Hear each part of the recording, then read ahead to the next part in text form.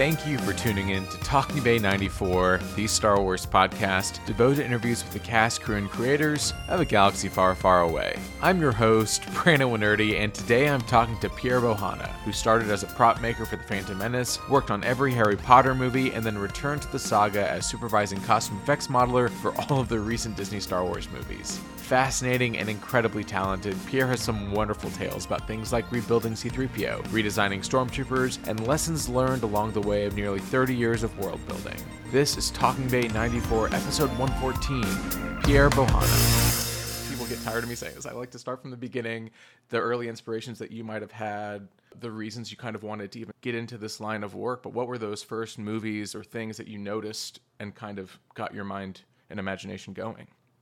Yeah, it's funny. Obviously, it's a question I get answered quite a lot, and it's always a compliment to get asked anyway.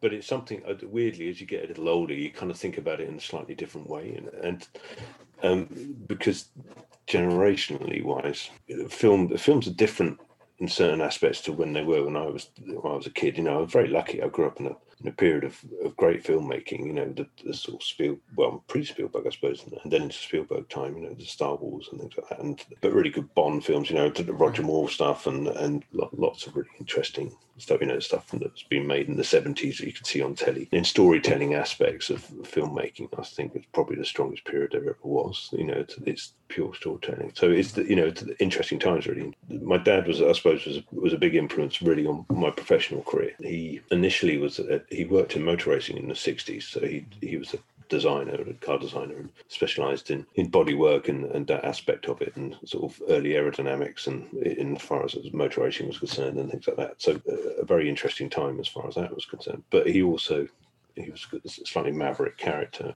During that time, he worked at one of the companies he worked for was called Ford Penske's, and they did all the running gear for Chitty Bang Bang, and so he met 2 or 3 guys during that period, and then also a good friend of his that worked a little bit in the film industry. That scenario sort of came together a few years later when he got asked to make a lot of stuff for Spy Love Me. So I would have been 7, 8 years old when he was doing that, and I remember him sneaking me on to, which is something he always did, get us into Pinewood Studios, whether we're under a coat in the car or whatever. And anyway, it was a different time anyway then, and we used to bimble around. My mum still has, I'm sure she still has in her loft, teeth from man-eating plants from Journey to the Centre of the Earth. That right. When Pinewood they kept everything. There was old set, there was loads of old props and sets and pieces and things like that, stuff from Cleopatra and things that just sort of sitting in the hedges, sort of gently rotting away. It was an amazing, magical place, really. I remember walking onto the tanker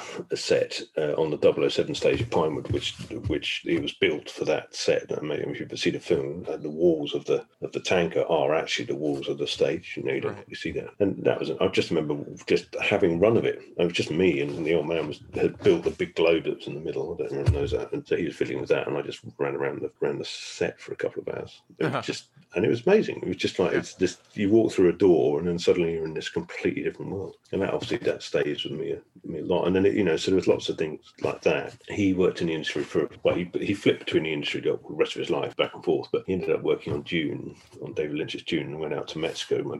My grandfather worked in Colombia for many years, so my father was very familiar with South America and Mexico. So he spent 12 months out in Mexico on Dune, and at the same time, because De Laurentiis film, they were doing the second Conan, and my stepbrother, who's 3 years younger, befriended the main lead baddie actor, this guy called Wilt Chamberlain, which I don't know. I think he's probably a lot more famous in the States. Yes, he is. It's just like, life's so weird, it really is. And Wilt he was lovely. I mean, obviously he is, he's one of those people where obviously there's an aspect to him that everyone knows, but there's a lot of him as a human being that you never would know. And that part of him was amazing. He was a lovely man, really, really lovely man. Used to go to the studio afterwards. It was close to the school, and my dad used to take him home. And so there was sort of several other kids there, and he was only like 8, 9 years old. Right. They used to play football, as in football, soccer, football. Yeah.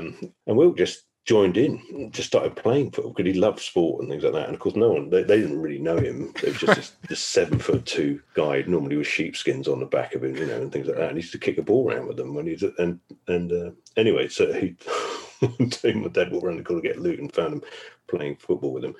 And within a week, he became a sort of family friend. And the old man basically went out in the evening and they talked about things. And Will said, "Oh God, he lived at the top of the Bel Air. He literally lived at the top of Bel Air.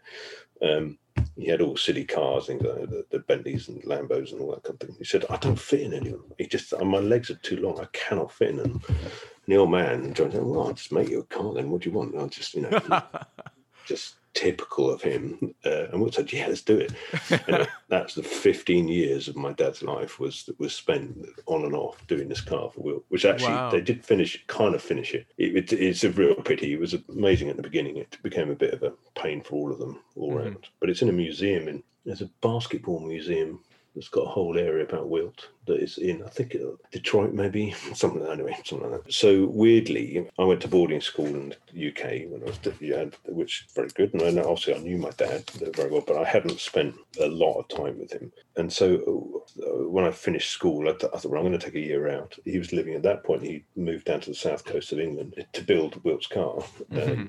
And so he said, "Well, I was talking about things I wanted to do and things like that." And he goes, "Well, look, just come down here and just spend the summer. Come and work for me. We'll just do work on the car and And I was really up for it because it was a bit of fun, a bit of lightness, and it's a bit of time spent with the old man. And just south coast of England. I was a teenager. It was just like it was just any the usual stuff he would do then. So I went down there and I started working for him with 3 or 4 other guys there who were doing the bodywork for the car, and I just had this revelationary experience of making something really, and it sounds very odd. And we've obviously done stuff like that before, but not like that. But I did a lot of making. We always did. It's much more analog time then. I felt that I'd learned more in like 6 months than I had done in the previous 5 years of my life. So what was supposed to be a break and go into whatever else I wanted to do then, just turned a corner and never went back.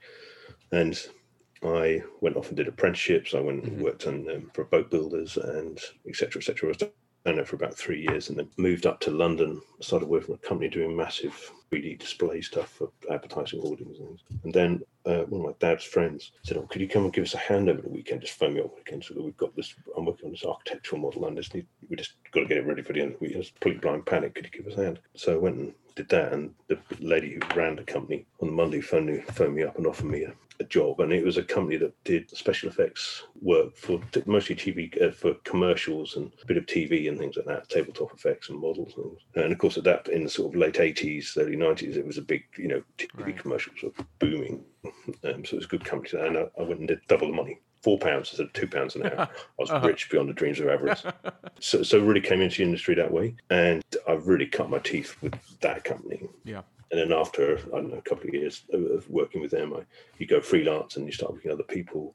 Did a lot of TV stuff. A company called Hat Trick Productions, doing a lot of comedy stuff. And then the Spitting Image, I worked at there, did a couple of series with them, which was just amazing. Then carried on doing TV commercials and then start doing little bits on films, and then more films. And then suddenly I was running departments. I got asked to run a prop making department for the UK-based part of Titanic. So originally Titanic was going to be made in Southampton in the UK. Then they moved it out from Mexico. A lot of the stuff obviously was made and built here, and then we shipped it out there. Incredible. So all the flying bridge stuff, all the bridge telegraphs and wheelhouse and stuff like that. And then we did like 400 exterior light fittings and interior fittings and radiators and all the kind of paraphernalia that we get in the ship. Then you just go from job to job, and you say, if you looked at my IMDb, you can just see how old and haggard and long of tooth I now am. Don't know how I got here. It's incredible. I mean, Titanic, very small movie, right? That small. Not a lot. I mean, maybe listeners haven't really seen it or anything. No, exactly. The ending's unbelievable. Titanic, I think, is a great example of then you really moving into the big budget things like you're talking about. And I think that time in London, right, the Pinewood, Leavesden, Shepperton, all those studios really cranking out movies like Phantom Menace even, or World Is Not Enough, things that you were able to really kind of sink your teeth into. I would love to dive a little bit into those early years for you, and even especially Phantom Menace, obviously, Like, what were you learning? What kind of were you building? And what kind of was growing as this industry, I feel like, was really reaching a weird apex that has really now kind of come back into full fruition recently with kind of this move back towards practical. Yeah, it's strange. I mean, the UK is a funny place for filmmaking industry, for filmmaking anyway, because it's always had, I'd say, a manufacturer of films. You know, even something like Moby Dick, which you know, as an example, was made at Elstree Studios, the same studio they did the first couple of Star Wars films, Right. which is North London. There's a lot of films that, I mean, Superman, the original Christopher Reeve Superman films. I remember seeing him as one of those times when I was like 8, 9 years old in Pinewood, talking about that, and they were filming the first Superman at Pinewood, and myself and my two stepsisters and stepbrothers were walking through like the main drag in Pinewood. And this limo pulled up, stopped, and the door burst open, and Christopher Reeve jumped out, full costume, hi kids, I'm Superman. And there's 4 of us have stood there, like eyes like that. And hello, Mr. Superman, very nice to meet you. And he went away, and we all turned to each other. And of course, we were from the UK. We didn't know who Superman was. Just this guy in a tight lycra suit with his red pants on the outside and a cape. But yeah, so that was funny. But that's see, they were made here too. Yeah.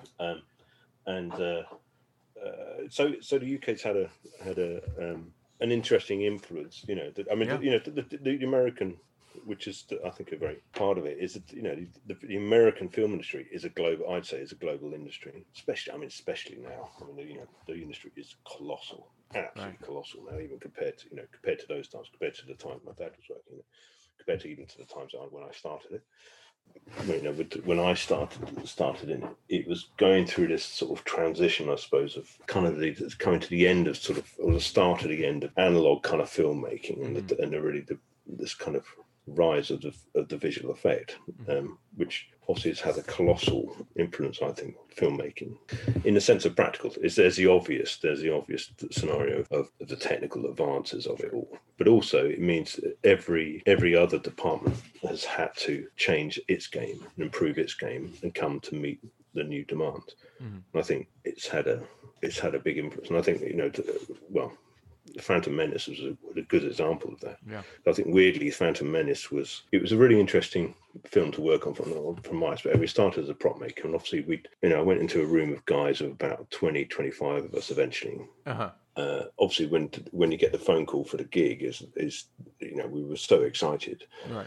Because the original films was as if you're a prop maker, you know, would just, oh my God, it's so exciting to be able to be involved with it. And so everybody involved in that part of the band and everything else really kind of approached it in a manner of trying to do it like it kind of was done before in lots of ways, certainly to bring that aspect to it. But obviously this time it was very much George's baby, and ILM massive influence on that, much bigger than before in the sense of how it went about, and also technical advances even then compared to the original films. They'd gone the days of stock frame animation models and things like that, and they were just, you know, obviously all full digital, and George really wanted to push that really hard, which is, you know, all good, all laudable. You know, the attitude, even if the execution, you know, is a debatable point of it. But we weren't really aware of it at that point. So for us, it was just like, well, we'll just dive in it and just do as good as we can and do it and try and do it in the same way. I mean, we had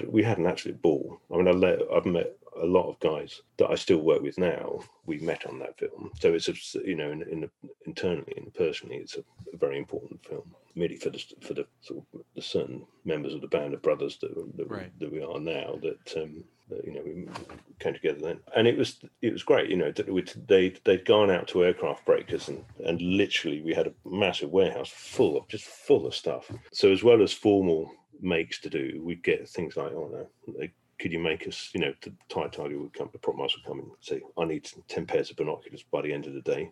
Everybody stop what they're doing and everybody make a pair of binoculars. And that was it. And then, of course, you know, you get typical blokes, you get very competitive, everyone makes all these insane, ridiculous different things. And that's very much the influence of the of the previous one anyway. You know, a lot of the Right. props on the original films were generally made by prop men who were moving furniture one day and said, "Oh God, we just need to make this lightsaber thing. Just get, just get the box of stick that on that there, go done."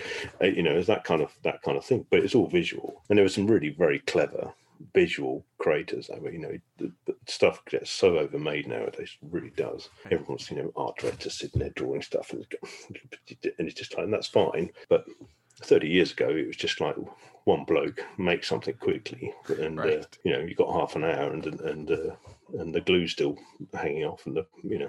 the chrome tape is just, it's the way it was. And I think Phantom Menace was very much a transition in that. Yeah, we had a lot of fun, and we were still allowed to have a contribution and be a creative contribution to. No, that's so interesting. I mean, because we've talked to so many of the original crew. Like we talked to Roger Christian, who built the lightsaber, right? Who pulled it off of the camera, right? The camera flash was the graphic, right? And he's like, "This is it." Like, and he put like 2 buttons on it, and he called it a day, right?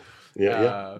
And that I loved. I mean, Phantom Menace is still like such a formative movie for me, and it's really has held up in a way, just I think because it's so tactile, right? People love to talk about the computer generated effects and all that stuff, but like the amount of like just physicalized Star Warsness of it, right? Whether it's the pod racers or even like what you're talking about, just the random gadgets everyone just kind of had as part of who they were, really added to that. And I think as we move into further your career, like building the worlds, I think is a way to really describe everything that you've interacted with. And then moving, especially into Harry Potter and working on 8 Harry Potter movies and Fantastic Beasts, I'd be interested to see how that's evolved for you and how you've kind of approached making things feel natural to these kind of fantastical worlds over and over again. Yeah, you are. I mean, you know, what we're doing is just contributing to telling the story, I think, Right. and helping support the storytellers. And you know, there's a storyteller as a writer and a producer and a director, and then there's a visual storyteller, which is generally the production designer, you know, costume designer, but you know, and obviously the director's part of that sort of loop as well. And I've been very lucky with some of the guys that I've been able to work for, so that they create these opportunities to really kind of run with it. And I think Phantom Menace was you know, George's visual impression, which I think is, you know, you can talk about the directing and the storytelling and all that kind of thing, but I think also people forget his visual influence as well, which I think is probably a lot stronger in a weird way than a lot of other things. You know, that was a much looser brief. He was, Right. you know, really you can interpret that a little bit more straightforwardly. I think when you come to Potters, then that was a different game altogether. And you know, it's Stuart Craig, the production designer. You know, if anybody's Dumbledore in the world of film, it's probably him. He's the unbelievable talent. You know, his visualization, his strength, and his idea about how things should be is so thoroughly thought out. Right. So impressive, and that's why I think that world is so good and so convincing. And the story is obviously amazing, and it's so clever that you have a parallel world. You know, right. Joe's say the cleverest things about Potter is that it's a total world of fantasy, but it runs in parallel with the real world, and it's a world that the people that are reading it, that it's written for, you know, that sort of teenage period, could really put themselves in it and wish to be in it and want to be in it. And feel that in a weird way it was possible. Obviously, it never was, but do you know what I mean? It's not fancy out there. It's fancy right next door in the room next door. That's what's so clever about it. And so Stuart was able to visualize that and really take that kind of real world and warp it and do it in a way that was very based, you know, in a very English way, in a very British way, right? In the sense of the visual, in the sense of just that's where the world was. That's where, you know, the story, certainly the Potters was based, albeit the fact that it could be anywhere, and you know, it was a world thing. So when I was getting involved with it, and you pick that up, it really was what was given to me was the opportunity to really render are parts of it as strongly as possible. So it was about doing things as thoroughly as you can. You know, wands, by example, wands were made with precious woods and hardwoods, and you know, not necessarily what scripturally. So, you know, cherrywood's actually pretty boring. So we find amazing Mexican rosewoods and things like that to look, you know, just all that kind of stuff. But we went to that nth degree. Just that, you know, that we had. But we tried to use proper metal casting when we could, probably, you know, real materials, and all the investment, rather than just knocking something out and painting it to try and match. And then also looking forward into new technologies. So as well as the visual effects side of it, we eventually started getting into digital modeling, but also a lot of prototype processing. So a lot of our molding and casting was done in a completely different way that had been done before, and trying to look into industry to really see what we could bring to bear as far as processes are concerned that wouldn't normally be used. And that's influenced us even up to right today. And a lot of the costume stuff and the things that we've done have really come from that investment into how we go about it. So it's a blooming thing, and that again, but that's about people as well. So the people that were learning, the people who were doing the Potter films with, my crew and everyone that influenced that have been part of that development, that development of skill and knowledge and understanding, and on that goes now. I really do love looking at the Harry Potter films, which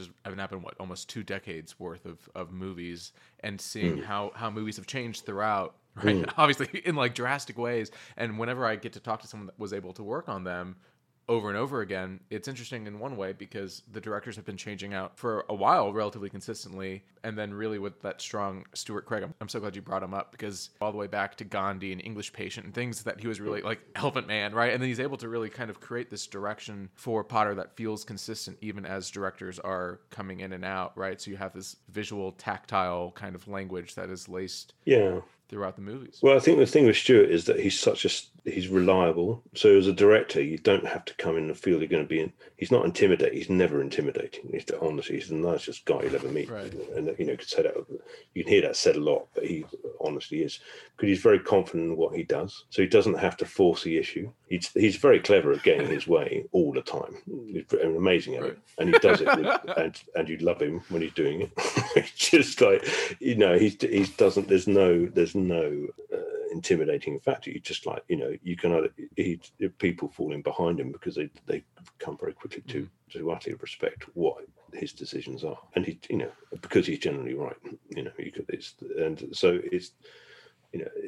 That can be intimidating in certain ways, but it's not with him. It's not. It's just like you just become part of something that's so good. Yeah.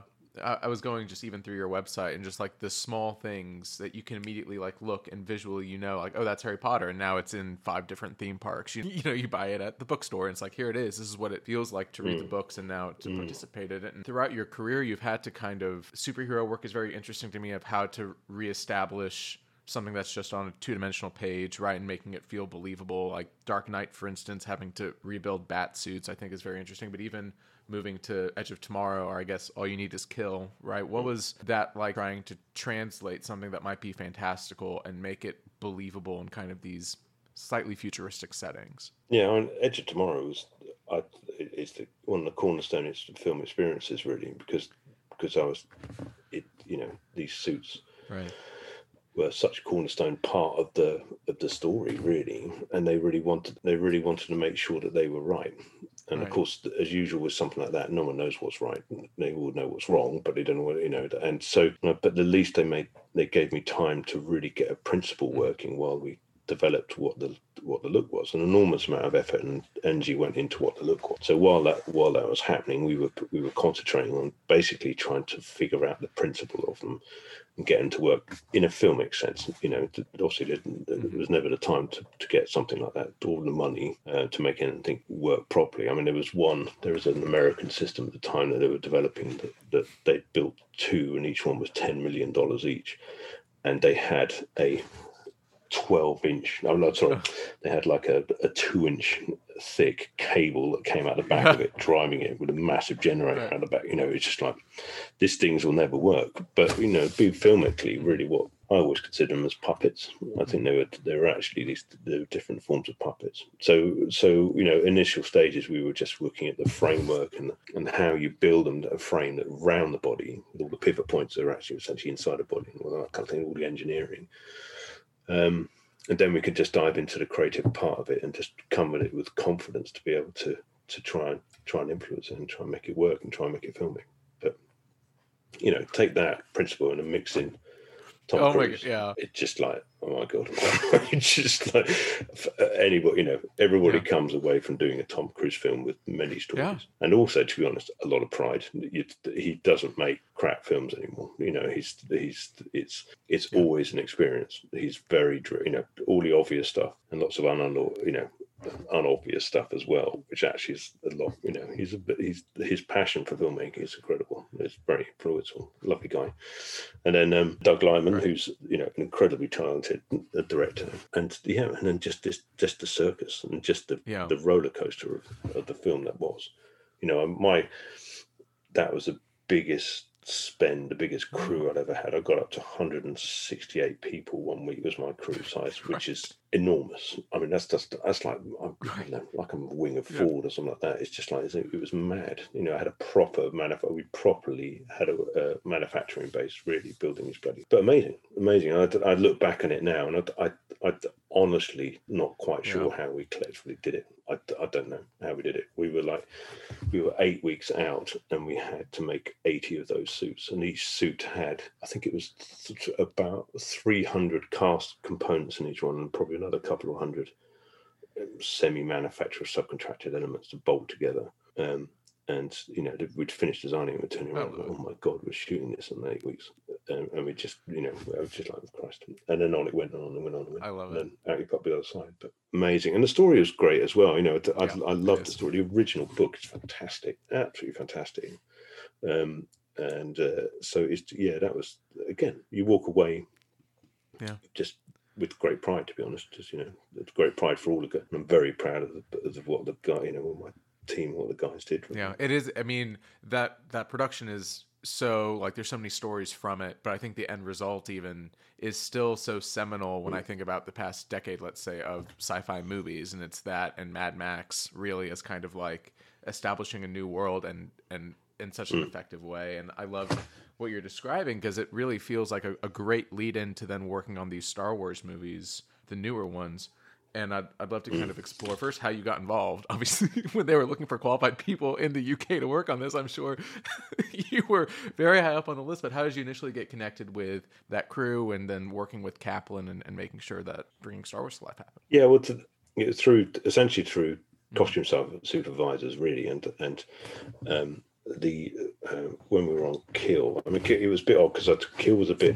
I had my own department, and we were doing prop making as well, because we didn't have enough to do. Just doing that a little bit as well.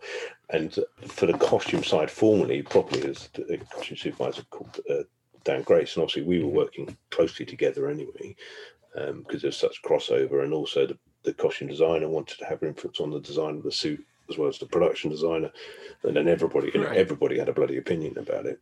So us, we were just trying to corral it all and just make sure that we weren't talking about major changes a week before they expected to shoot it, which often was the case when you have so many chiefs. So anyway, but he and I worked with him before, and then but he was good friends with another costume supervisor, a guy called David Crossman, who I'd worked alongside of. We'd done a couple of Potters, and I knew him, sort of gentle chats, and I never actually worked for him. We knew each other very well through just being in the same productions. And anyway, he phoned me up, and God, I can't look at my leisure when it was just 6 months before production started on Force Awakens.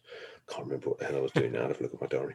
And Doug said, "Do you want to come and have a meeting, talk about possibly doing Star Wars?" And it was just like, "Yeah, of course, yeah, I'm game. Let's." And he introduced it to Michael, had an interview with them, and went through stuff and talked ideas and principles and how they wanted to go about it, and how I felt I would, if I was doing it, how I would make art, do the costume effects side of stuff. And next week he said, "Just start now." It's just like, start in a couple of weeks, and easy as that. I mean, it does. They always start easy. Doesn't mean they're going to be easy. You start off with lots of hope and optimism and joy, and then they either carry on like that, or they just become, "Oh my Christ, what have we done?" We've got, say 12 months later, you pop out the other side with either still a career or maybe not. You don't know. But anyway, it's and of course with Star Wars, and it just carried on, didn't it? It just drove on for 5 years, and it was a different, that was a different experience from Phantom Menace, completely. Obviously, that was the prop making, doing Phantom Menace, and I was on the bench. I wasn't running, and then I was, just one of the senior modelers there, and then, but with, by the time we got to Force Awakens, then we had the team and drove in, and off we went. But I mean, it's interesting. I mean, a lot of the by that point, we're talking about, a lot of stuff we'd learnt on the Potters actually had influence on how we made a lot of the things on the costumes on that. The Stormtroopers, for example, I didn't want to paint anything. Everything had to be cast with the colour in it and the finish in it, because it just saves you so much time and so much effort, and you can control the materials and the rubberizations of them and all that kind of thing. So they were proper products, and that's the principle we applied to all of them all the way through. Even the classic ones, our ones were done a completely different way in the manufacturing sense to what the original ones were done. Yeah, it's a staggering amount of work. Like, even just taking it movie by movie, like how many trooper costumes probably were fabricated for Force Awakens alone, and then you think about then the individual characters, some that were just like in the background that I'm sure, like there's one droid that I'm sure took weeks, right? But I'd love to talk about the legacy sort of things. I'm glad you brought up Stormtroopers, but even like redesigning, let's say, even C-3PO, right? And trying to figure out what that looks like in 2013, right? And how that is different and how that's the same, right? A character we've known for 40 years. What challenges were you experiencing, and how did you kind of overcome them as filming progressed? Yeah, I think with C-3PO, it was a matter of, obviously visually you can't really change him. I mean, JJ asked for him to have a red arm, which sent Daniel over the he just completely went over the edge of it, and constantly asking, "Why is my arm red? Why is my arm red?" Because it's great, because it might be, it's something that, and it's just like, "But I don't get it, I want it." But no, that was fun. I mean, it's for us, it was about that's I mean, God, how more iconic do you get than C-3PO? You can't change certain aspects of them. So for us, it was really building something that Anthony, in his dotage then, and he, what's it, mid-60s when he started, late 60s when he started, but could actually be in, because they used the original one, which was a really, I have to say, it was a really impressive costume then, very impressive. But it took 45 minutes to screw him into that, and then he basically used to have to stay in it the whole day. They used to lean him up against the wall, when he went filming, just and stick a straw in his mouth. I mean, how he did it, I have no idea. And the helmet, if you have even the slightest bit of claustrophobia, it's going to send you over the edge. I mean, it's so close to him, right?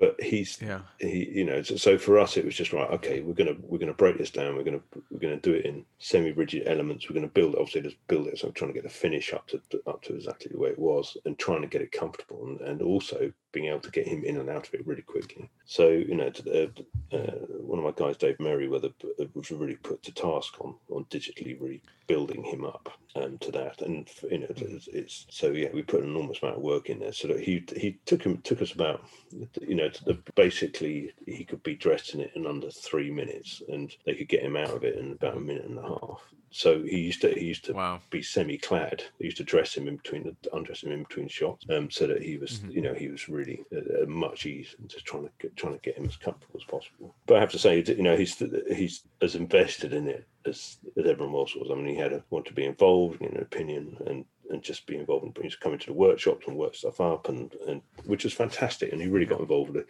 Had a very close relationship with all the guys that were working on it, and a couple of them went on to carry on with dressing him and things. So, and he's amazing. But I have to say, the first time I met him, Anthony, he came in for his first kind of test fitting in the costume department, and as usual, lots of people around, and it's always like half of, you're right, do it once and then come back in an hour's time and come and do it again, so we can actually do something, rather than everyone talking, getting very excited. But Anthony he has an original helmet, and so he brought one in and wanted to talk about it, etc. And there was a point where he was just in he has like a wick undersuit, and he was in the changing room, and he just put it on. He put it on, and he was standing in the mirror, and he clipped it onto him. He turned around and he just tipped his head, and it was just sent the shock. I was looking at him in the mirror, and oh my God, there he is. And there's no one else that could be C-3PO from that. I mean, bless him, hopefully in a long, long, long time from now. But bless him, when he goes, someone to crack that performance, because it is a performance, really. That C-3PO is Anthony, more than anything else. It's just amazing, and his manner and the way he moves. And it was how he got the suit to work in the meantime, but also he's a performer. He's a proper performer. yeah, magic. That is, pure film magic. Talking about this legacy, moving from Force Awakens to really Rogue One, and being able to you're directly working with things from 1977 at that point, right? It's no longer the continuation, it's you're in the world again.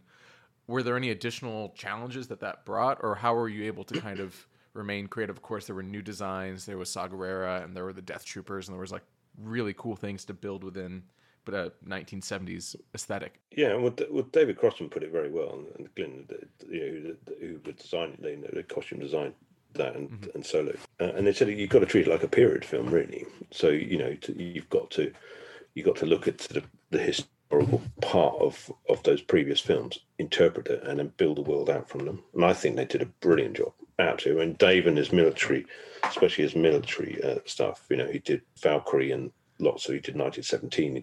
He's done a lot of proper historical, and that's really that's why he's so good at Star Wars, because he understands uniforms properly and well. So that was I enjoyed those. I really enjoyed those because they were you I don't know, you felt more confident in what things look right and everything. Michael Kaplan is a brilliant costume designer.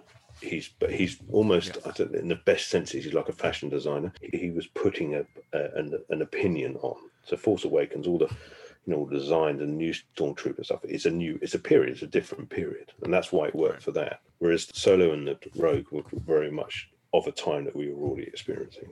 Even looking, especially then, Solo, I think, is an interesting kind of juxtaposition of a bunch of your talents, where like something like L337, which a lot of people would think is just all computer generated, was a lot of on-set build, of making that a believable creation. And what was that kind of process? Yeah, I mean that was interesting because they had done, but in Rogue we had the K2SO. It was K2, yes. So K2 was completely digitally generated. Right. Great. They had I forget the guy's Alan name Tudyk, who played him. Yeah, and he obviously it was a pure digital capture, and he was on stills and things like that. With L3, the visual effects supervisor came and chatted, and he goes, "Well, look, there is a slight fiscal requirement. It was easier for them to really be able to enhance the visual capture with real elements, and L3 wanted to do that. And also they cast Phoebe."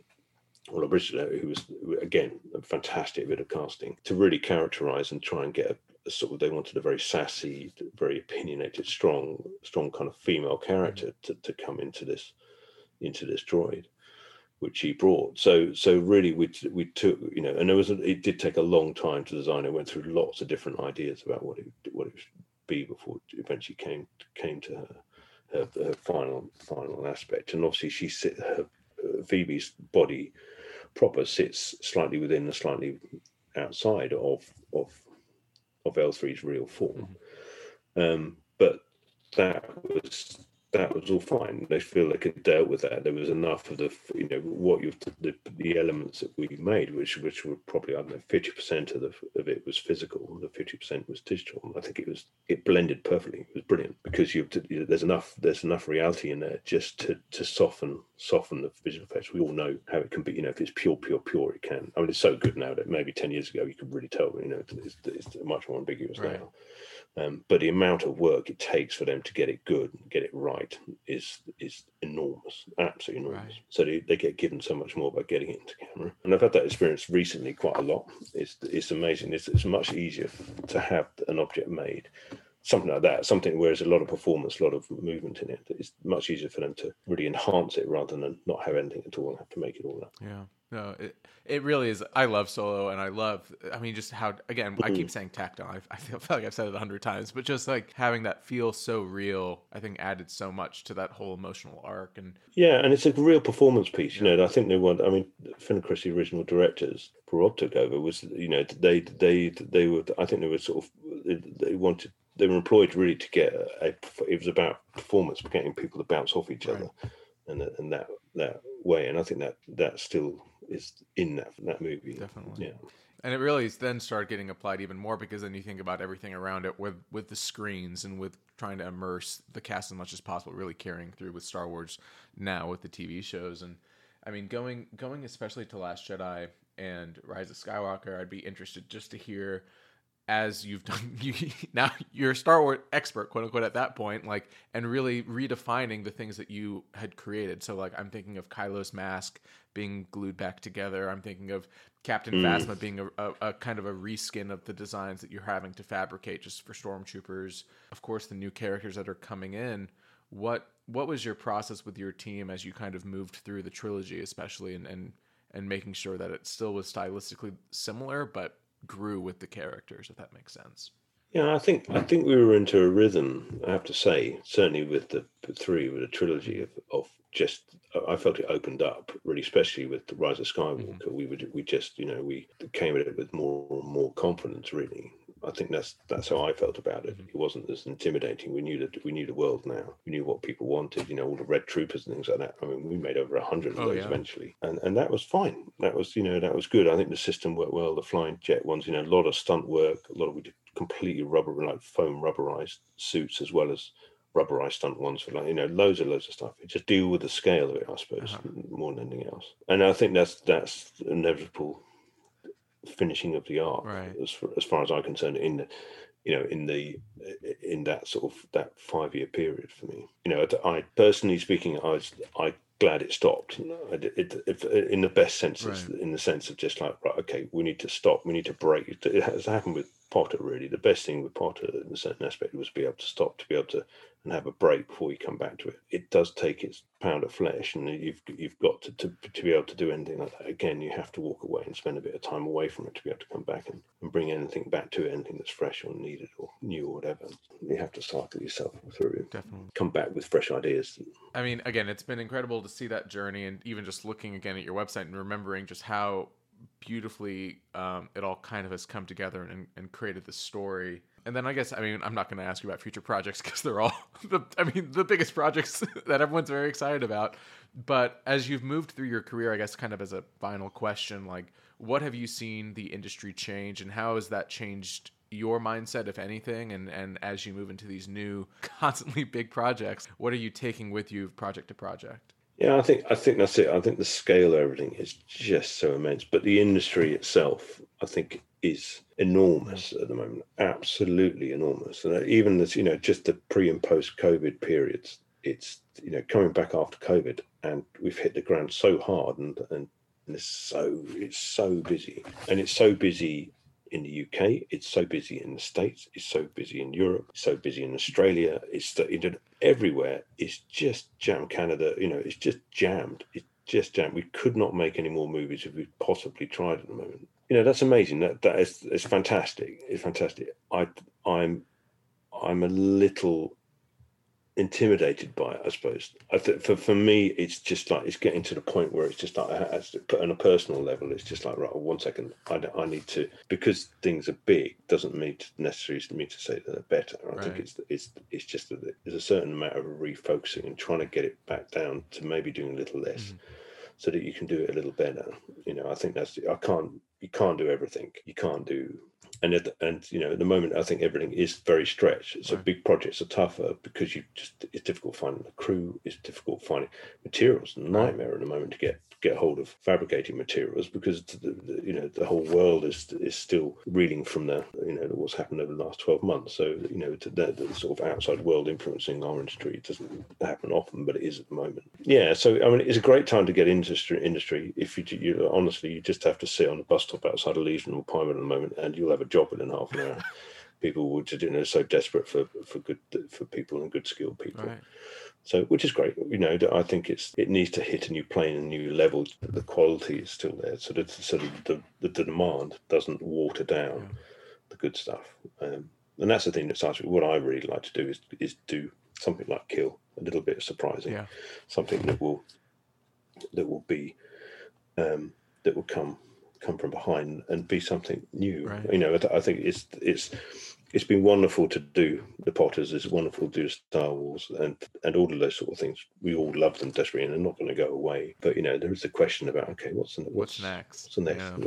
What's the next? Who's going to be the next JK? Who's going? That kind of thing. And I think there's a period now where it's ripe for whatever that is, and that's what's exciting about it. Yeah, every time that there's new worlds being created and being showcased, because there is that familiarity, like you're saying. Like, I love watching a Batman movie because that's something familiar to me, and seeing that evolution over the years has been great. But then, like you're saying, whenever you can be just shocked by something, whenever you can be excited by something again, it's really, really nice. No, I'm with you. I think I'm excited to have that experience again. That, that original, sitting and seeing the original Star Wars, seeing the original Potter, whatever, that kind of thing. Of just like, whoa, we're due that. And I think that's a slight problem with there's so much being made. It's very difficult to pick that out from the mass of other stuff, because everyone's trying. Yeah, but, there's too much stuff happening. I can't keep up with. And for me, but they're very similar, which is the same before Star Wars. There was lots of, not the same as that, but there was lots of films that were very similar at the time, and that came out of left of field and changed things, and that's what we want. I think it's actually weirdly is quite right for something to do that. Yeah. No, I'm excited, and I'm excited to see whatever you do next, because again, everything you've touched has been incredible. So Pierre, I appreciate your time, and I appreciate you talking. You're only as good as your last cock up. Let's see where it goes. So far, so good. So far, looking at everything, I'm like, yep, everything, check. Well, I don't know yet. You haven't seen the next two things. That's true. I have not. And I wasn't going to ask you about them, but I'm excited for both. So, No, wonderful. That's great. Yeah, I'm very lucky. All right. Well, Pierre, thank you again for taking the time. This has been just such an honor, and I appreciate it. Brandon, it's always a pleasure and an honor for me to be able to talk about all the nonsense I've done in the last 30 years of my life, and also, for the opportunities and the people I work with and the crew I'm with, really. So, no, it's a pleasure. Thank you for allowing me to bang on. It was a pleasure. It was an absolute pleasure.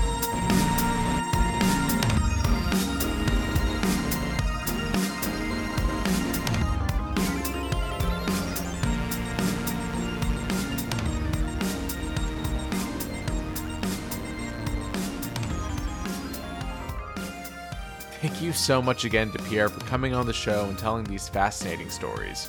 Check out some incredible behind-the-scenes photos that I had never seen before at his website, pierrebohanna.com.